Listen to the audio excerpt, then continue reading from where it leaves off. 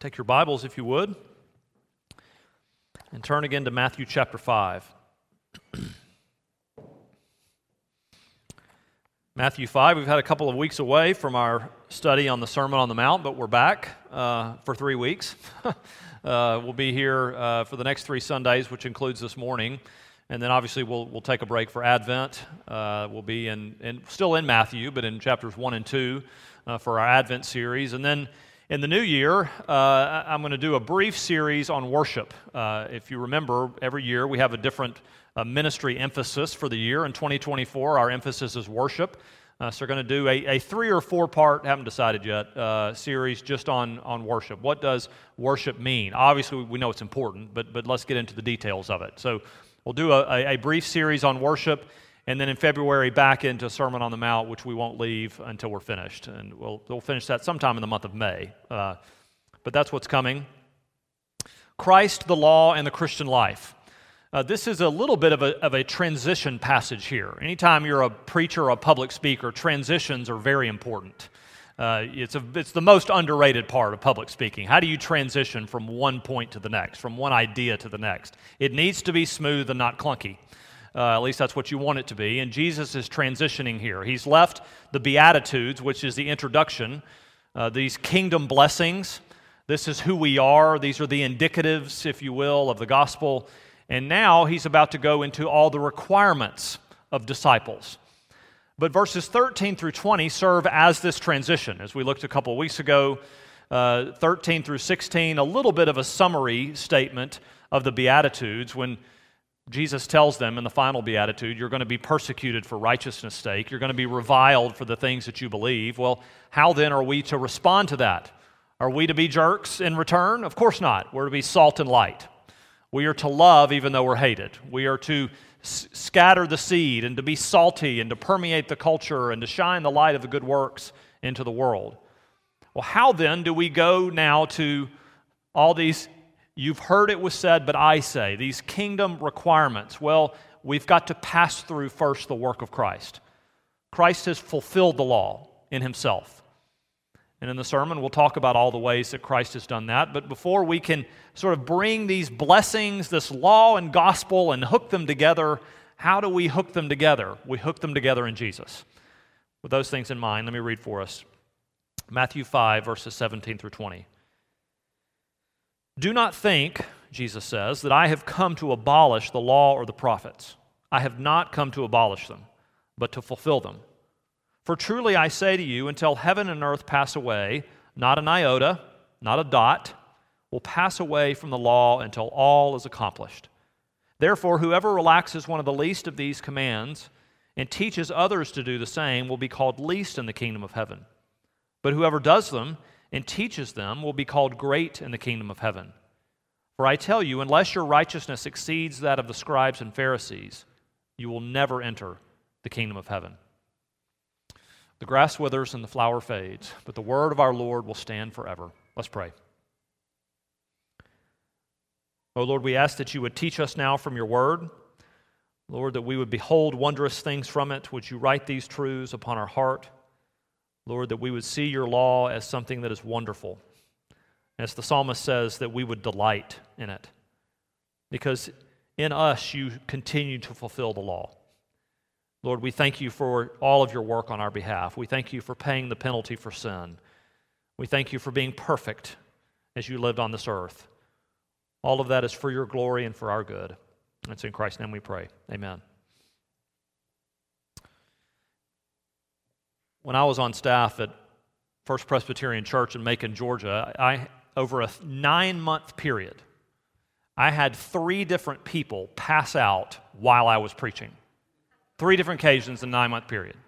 The first time, it was a young woman who was pregnant. She got up to excuse herself from the middle of the service, and as she was walking down the aisle, bam, hit the floor. Lauren, my wife, was right next to her, jumped up and cared for her. She was completely fine. A few months later, an older gentleman sitting about right over there in my mind's eye, he passes out in the middle of the service. We had to go to the back and charge the defibrillator, thinking, oh dear, this might be it for this man. It wasn't. He was okay, rushed to the hospital, and everything was fine. The third time, and I think I've told you this story before, I was doing a wedding, And the brother of the bride, this big old tall 6'5" guy, he fell over like a tree, just face first, wham. He locked the knees, as of course you're not supposed to.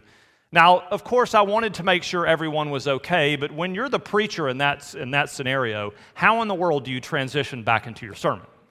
There is no good way to do that, because you know from that point forward, no one's going to listen to a word that you say from then on. They're thinking to themselves, what? I can't believe this just happened. I wonder if this person is okay. You know, your mind is gone. And the preacher, you're trying to bring it back together, but you're also thinking about what just happened, and oh my goodness, I can't believe that. It's sort of like Paul in Acts chapter 20. You know, he's preaching in the house, and Eutychus, the young man, is sitting in the windowsill, and Paul's been preaching for a really long time, and Eutychus falls asleep, and he falls out the third-story window to his death. Paul goes down there, he raises him from the dead, they all eat a meal, and Paul keeps on teaching. How do you transition back into the message at that point when everybody's thinking to themselves, I can't believe what just happened? Now, Jesus in the Sermon on the Mount, as far as we know, nothing unusual like that has happened, and yet his transition here is of equal importance. He's just communicated to them, these are all the blessings that you have. Those who mourn, those who are pure in heart, those who are peacemakers, those who are poor in spirit. And now he's going to tell them, here's how I want you to live. Here are my kingdom expectations for you.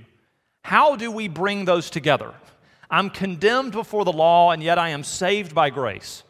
I am free of the penalty of sin, and yet I am still required to live as God instructs me. How do I bring this understanding together? And what does Jesus say? You look to me. I show you how to do that. You trust in me, this wonderful doctrine that we talk about from time to time, union with Christ. The reason that I don't have to fear condemnation is because I'm in Christ. The reason I'm able to obey what the law commands, I'm in Christ. And He gives me the motivation and ability to do all that He says. Is this something that we grow in over time? Of course it is. It's a long obedience in the same direction, as we often say here. Two things to look at. One that leads to the next. The Christ and the law, and then secondly, the Christian and the law. For us to understand our new relationship to the law, we first need to understand how did Christ relate to the law? And what did He teach about it? Well, He shows us much in this passage. So number one, it's Christ and the law. If you remember, I don't expect you to, but maybe you do, from the first sermon in the series on the Sermon on the Mount, I talked a lot about the relationship between Jesus and Moses. And that's important here because the Pharisees are accusing Jesus of, look, you're disagreeing with Moses. You're disagreeing with the law and the prophets. Jesus is not, but that's what he's being accused of. And how often does Matthew in his gospel show the relationship between Jesus and Moses? He does it a lot. He's showing us the ministry of Moses was actually pointing us to Jesus. So sometimes in theological world, we talk about Jesus being a better Moses, being a fuller expression of what a deliverer would be or what a giver of the law would be. Because there is a lot of relationship there. Moses was the deliverer of God's people out of slavery and bondage in Egypt. Jesus is the better deliverer, isn't He? Of His people out of the slavery and bondage of sin. Moses interceded for his people, didn't he? He begged God not to punish them because of their sin. Jesus continually, perfectly intercedes for His people, doesn't He? Even now, before the throne of grace. Moses climbed a mountain and did what? He received the law from God. Jesus is now climbing a mountain and doing what? Delivering Himself the law of God. So the similarities were obvious. It's the Pharisees misunderstand now what Jesus is trying to do. He isn't abolishing, or quite literally demolishing the law of God as He's being accused of. He is clarifying.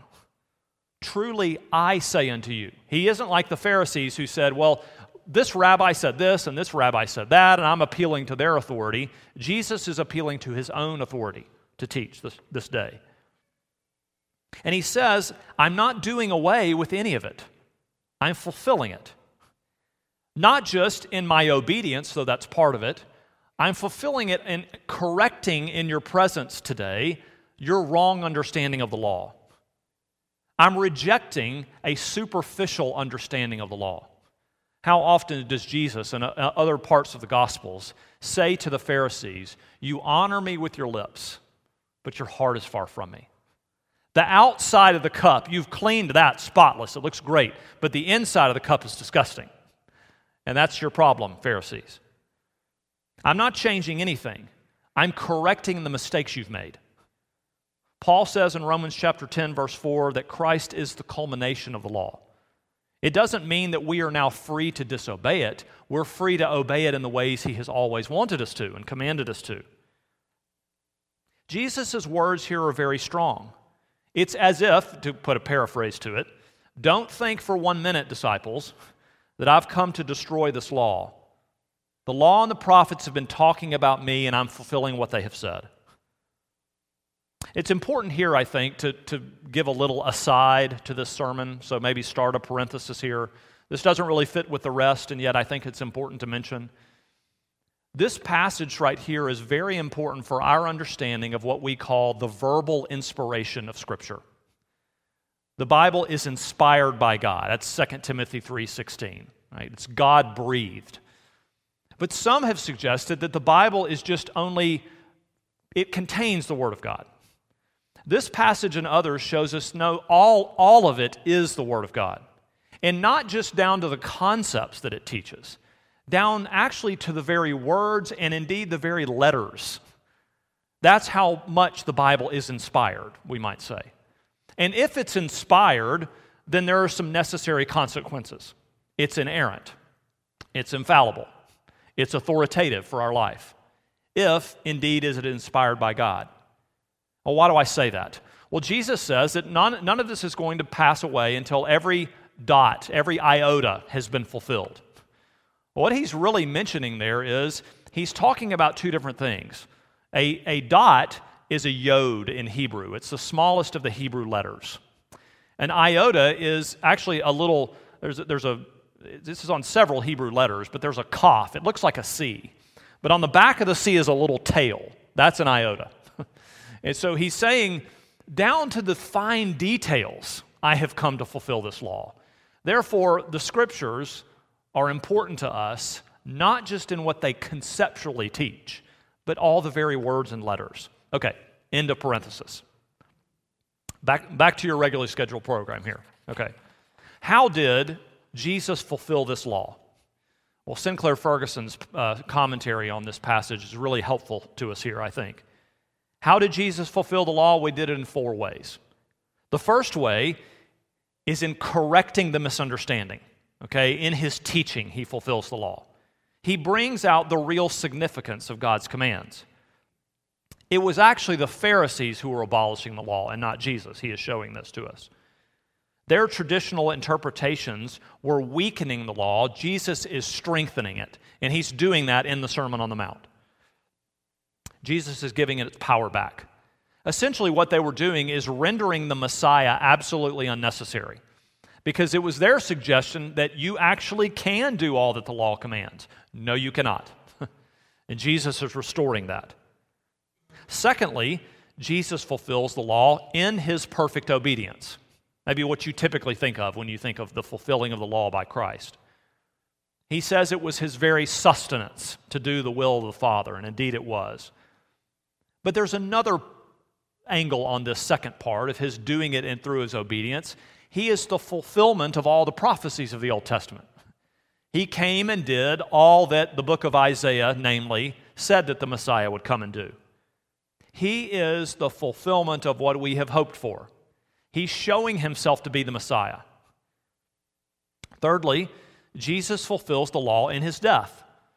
He pays the penalty for sin. He is the suffering servant, right? He goes to the cross, and all of our sin is poured onto him, and he fulfills the law in that death.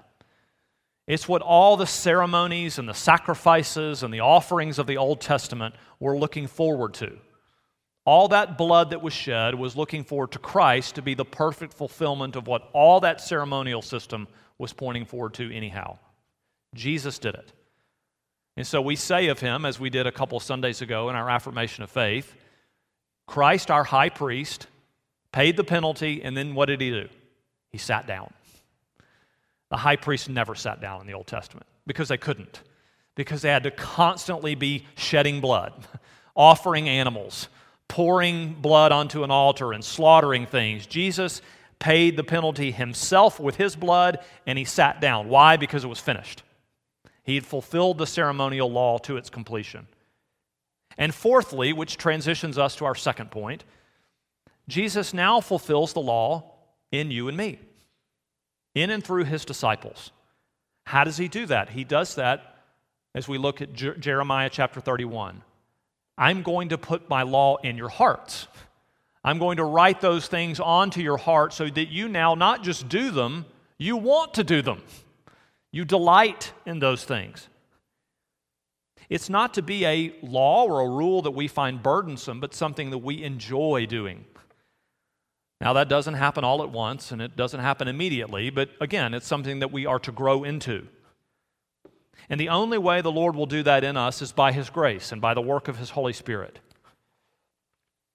You know, Jesus is saying, I'm not against the Bible.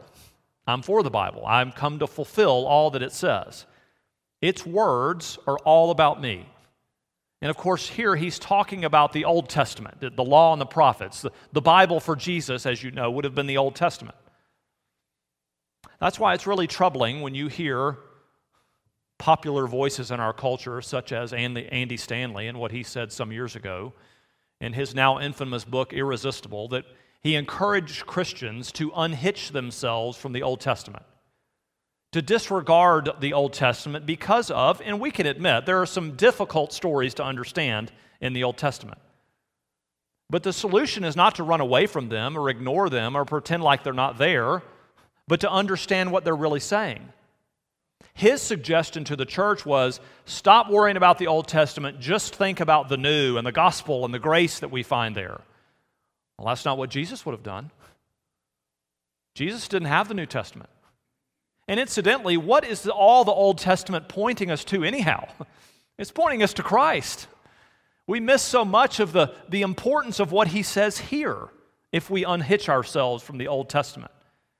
All the prophecy, all the grace that's anticipated, it's all wonderfully in the Old Testament, and it's in the person of Christ.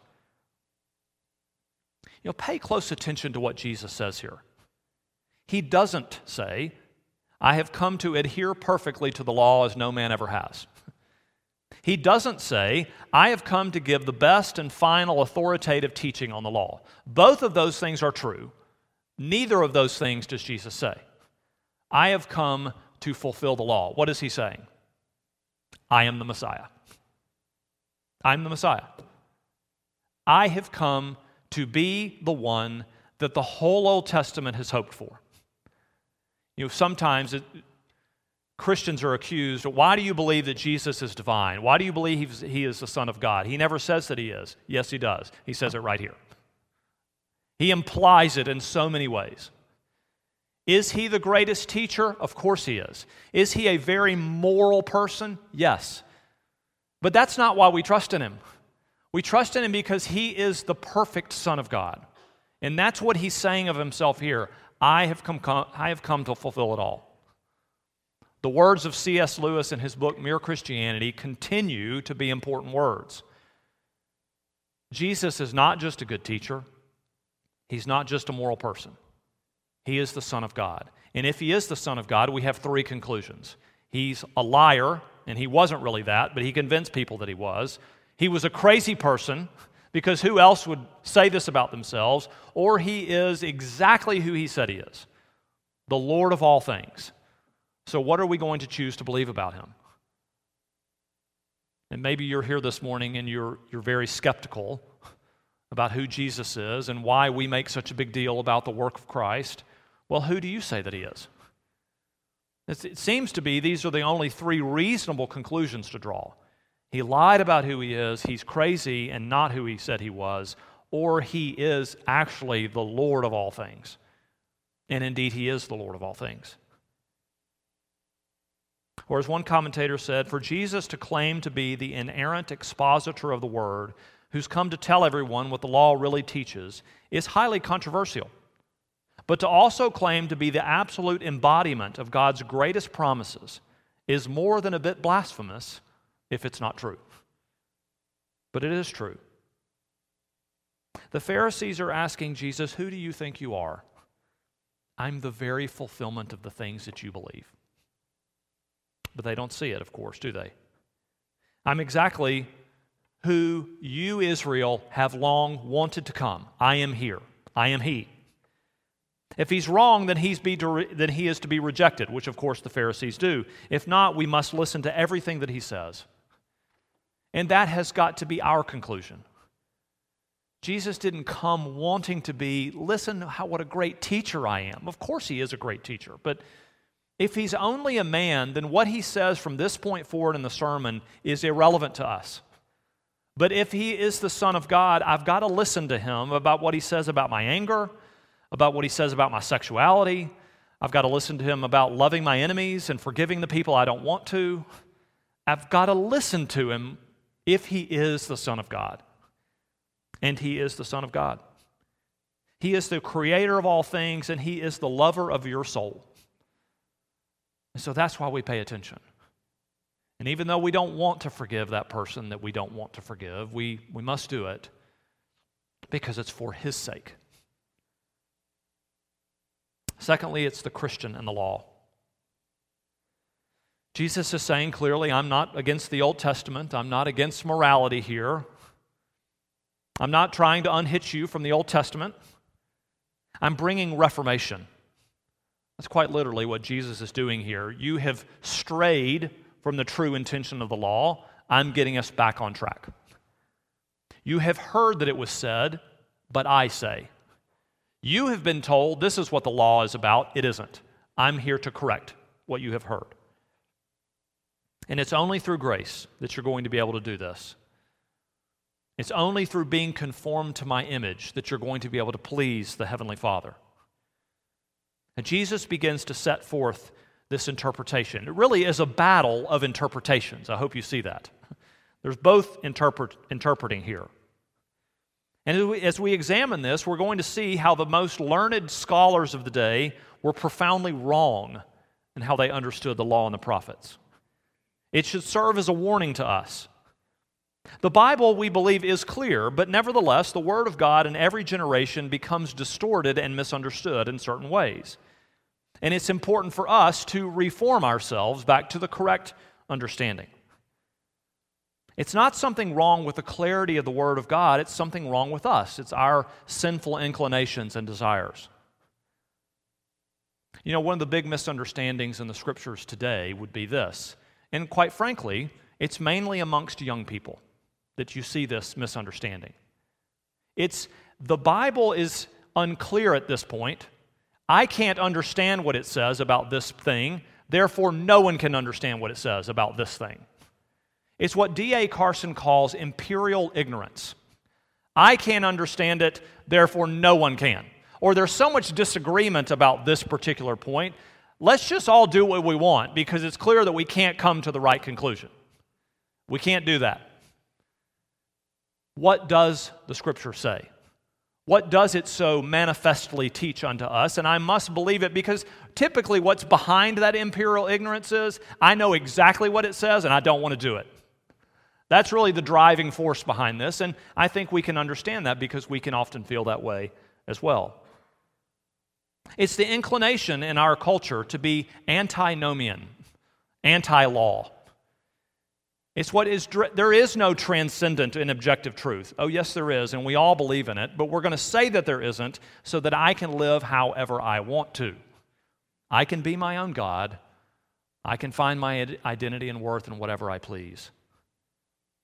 This can happen in its crassest form, where we assume I have God's grace and I can do whatever I want, or we can just start to diminish what His law so clearly teaches. Because in the end, God will be gracious to us. We presume upon that grace.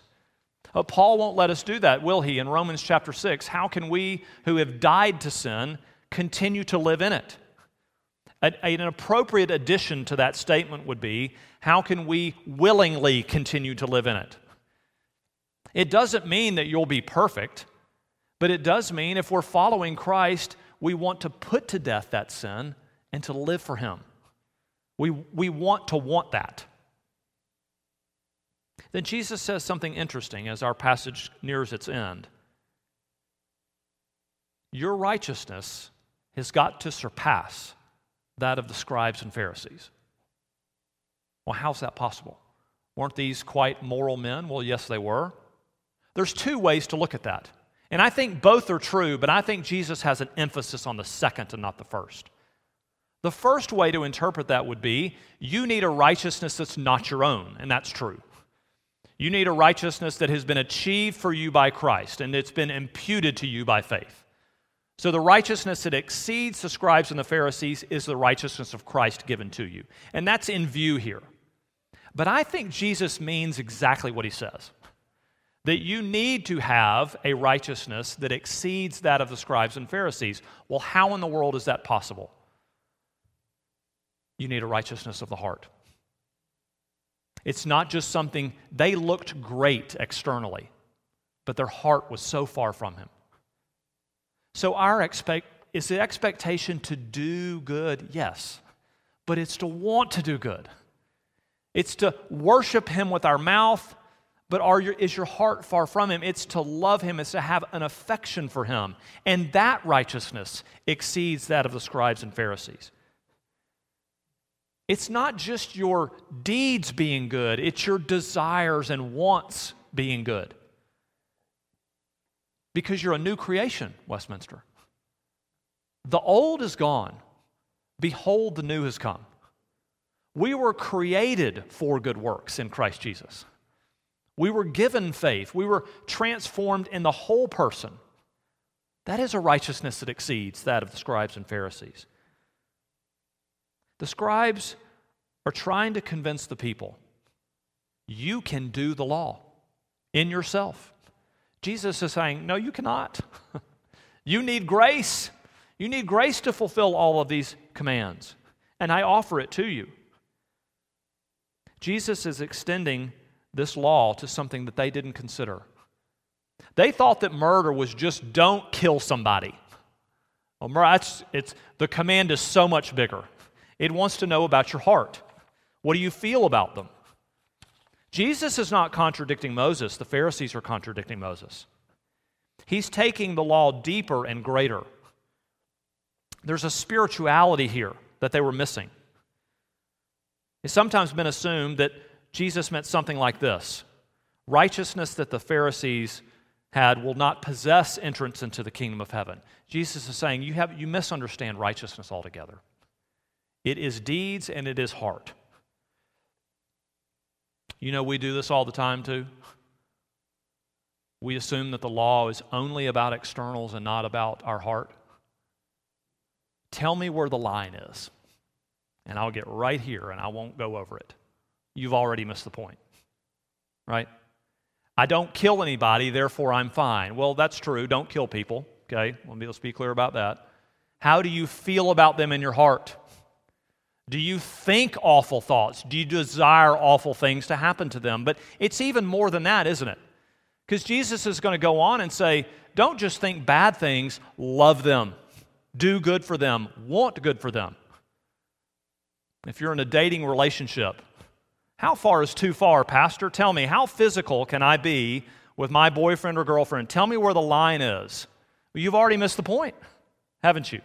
It's not about how sexually active can I be. It's what about your heart? What about the lustful thoughts? What about loving that person? What's the bare minimum requirements, essentially? And Jesus is saying, let me tell you what you can do to bring the most glory unto me. It's two completely different ways to look at your Christian life. What's the bare minimum, and then what is the most? Are we always wanting to know where the line is, or are we always asking, how can I bring the most glory unto God? He expects us to take His law seriously, more seriously than they ever had considered before. Why do you not steal? Well, because it's wrong. Why do you not steal? Well, because God has been so good and gracious to you. Why do you not steal? Think about the person. What would happen to them if you did that? You see the steps here? There's the law. What does it look like in relation to God? And then what is it going to do to the person if I break that law? The Pharisees were only considering what's the bare minimum. I didn't murder somebody. That's great. That's not what the law is talking about. It's also wanting to know about your heart. Why do we give to the church? Well, Christ, though he was rich, yet for our sake he became poor, so that in his poverty we might be rich. We give of our tithes and offerings, yes, because it's commanded in the Scripture, that's right, but we're to be a cheerful giver unto the Lord, because Christ gave his all for us. Why am I faithful in my marriage? Well, I'm supposed to be. That's true. It's a command. And that faithfulness is what Christ does for me. Even though I have some traits that are less than desirable, I can be annoying sometimes. I'm messy, quite frankly. And yet Lauren still loves me and cares for me.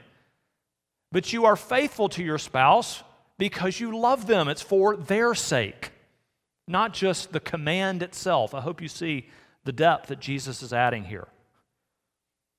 This is what we were created for. And Jesus is here bringing together these kingdom blessings and these kingdom requirements. So where is your heart this morning? Is it just like the Pharisees, you are grudgingly obeying God, or are you delighting in his law? Seeing that his law is not just a way to glorify him, but it is a way to love others as well. J. Gresham Machen concludes, a low view of law leads to legalism. A high view of law makes a man seek after grace. And that's right. Do you ever struggle with this? I bet you do.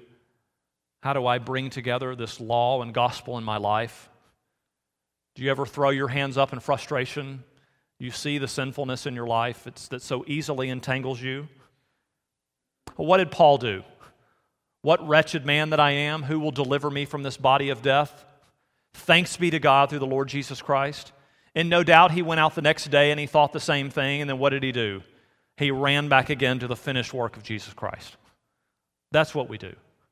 We go out, as you will, I trust, from this sanctuary this morning, strengthened by Christ. And then you're going to be really discouraged this afternoon, and then you're going to go back to him again. Lord, help me. Help me to not just do that which you teach, but desire that which you teach. Help me to love others. And then you're going to be discouraged because you're going to see the sin that so easily entangles. And then you're going to go back to the cross again, and you're going to be reminded of what he's done. Brian Chappell, who was our Reformation service speaker this weekend, he has a wonderful book entitled Holiness by Grace. I'm going to read you a story that he gives in that book as I close. Some time ago, this is Chappell speaking, I had the privilege of visiting a board member of Covenant Seminary in the hospital. His name was Jim, and he was dying of cancer, and he knew it. When the cancer was first discovered, Jim said to me with a smile, "You know, I always wondered how the Father would take me home." He had an absolute trust in the goodness of his God, no matter the difficulty. And still, Jim's dealing with cancer was never a matter of resignation. Far from it. He was in a race. And Jim raced to finish a book on the history of his family and the family business that recounted the grace of God in his life. He didn't write because he believed that his writing would make God love him more, but because he was so filled with a loving zeal for the Savior. Jim entitled his book, Nothing Happened by Accident. He deeply believed that the caring character of God revealed in the sacrifice of Christ was operative in every stage of life. I've never met a man more zealous for the honor of his Savior, nor more certain of the cause for his zeal. Jim did not believe that any of his deeds would gain him one more ounce of God's love. That's not why he so zealously gave his life to God's service. He threw himself into homage of the Savior with such energy and joy because he so loved the God who saved him through faith, in a great mercy not of human origin.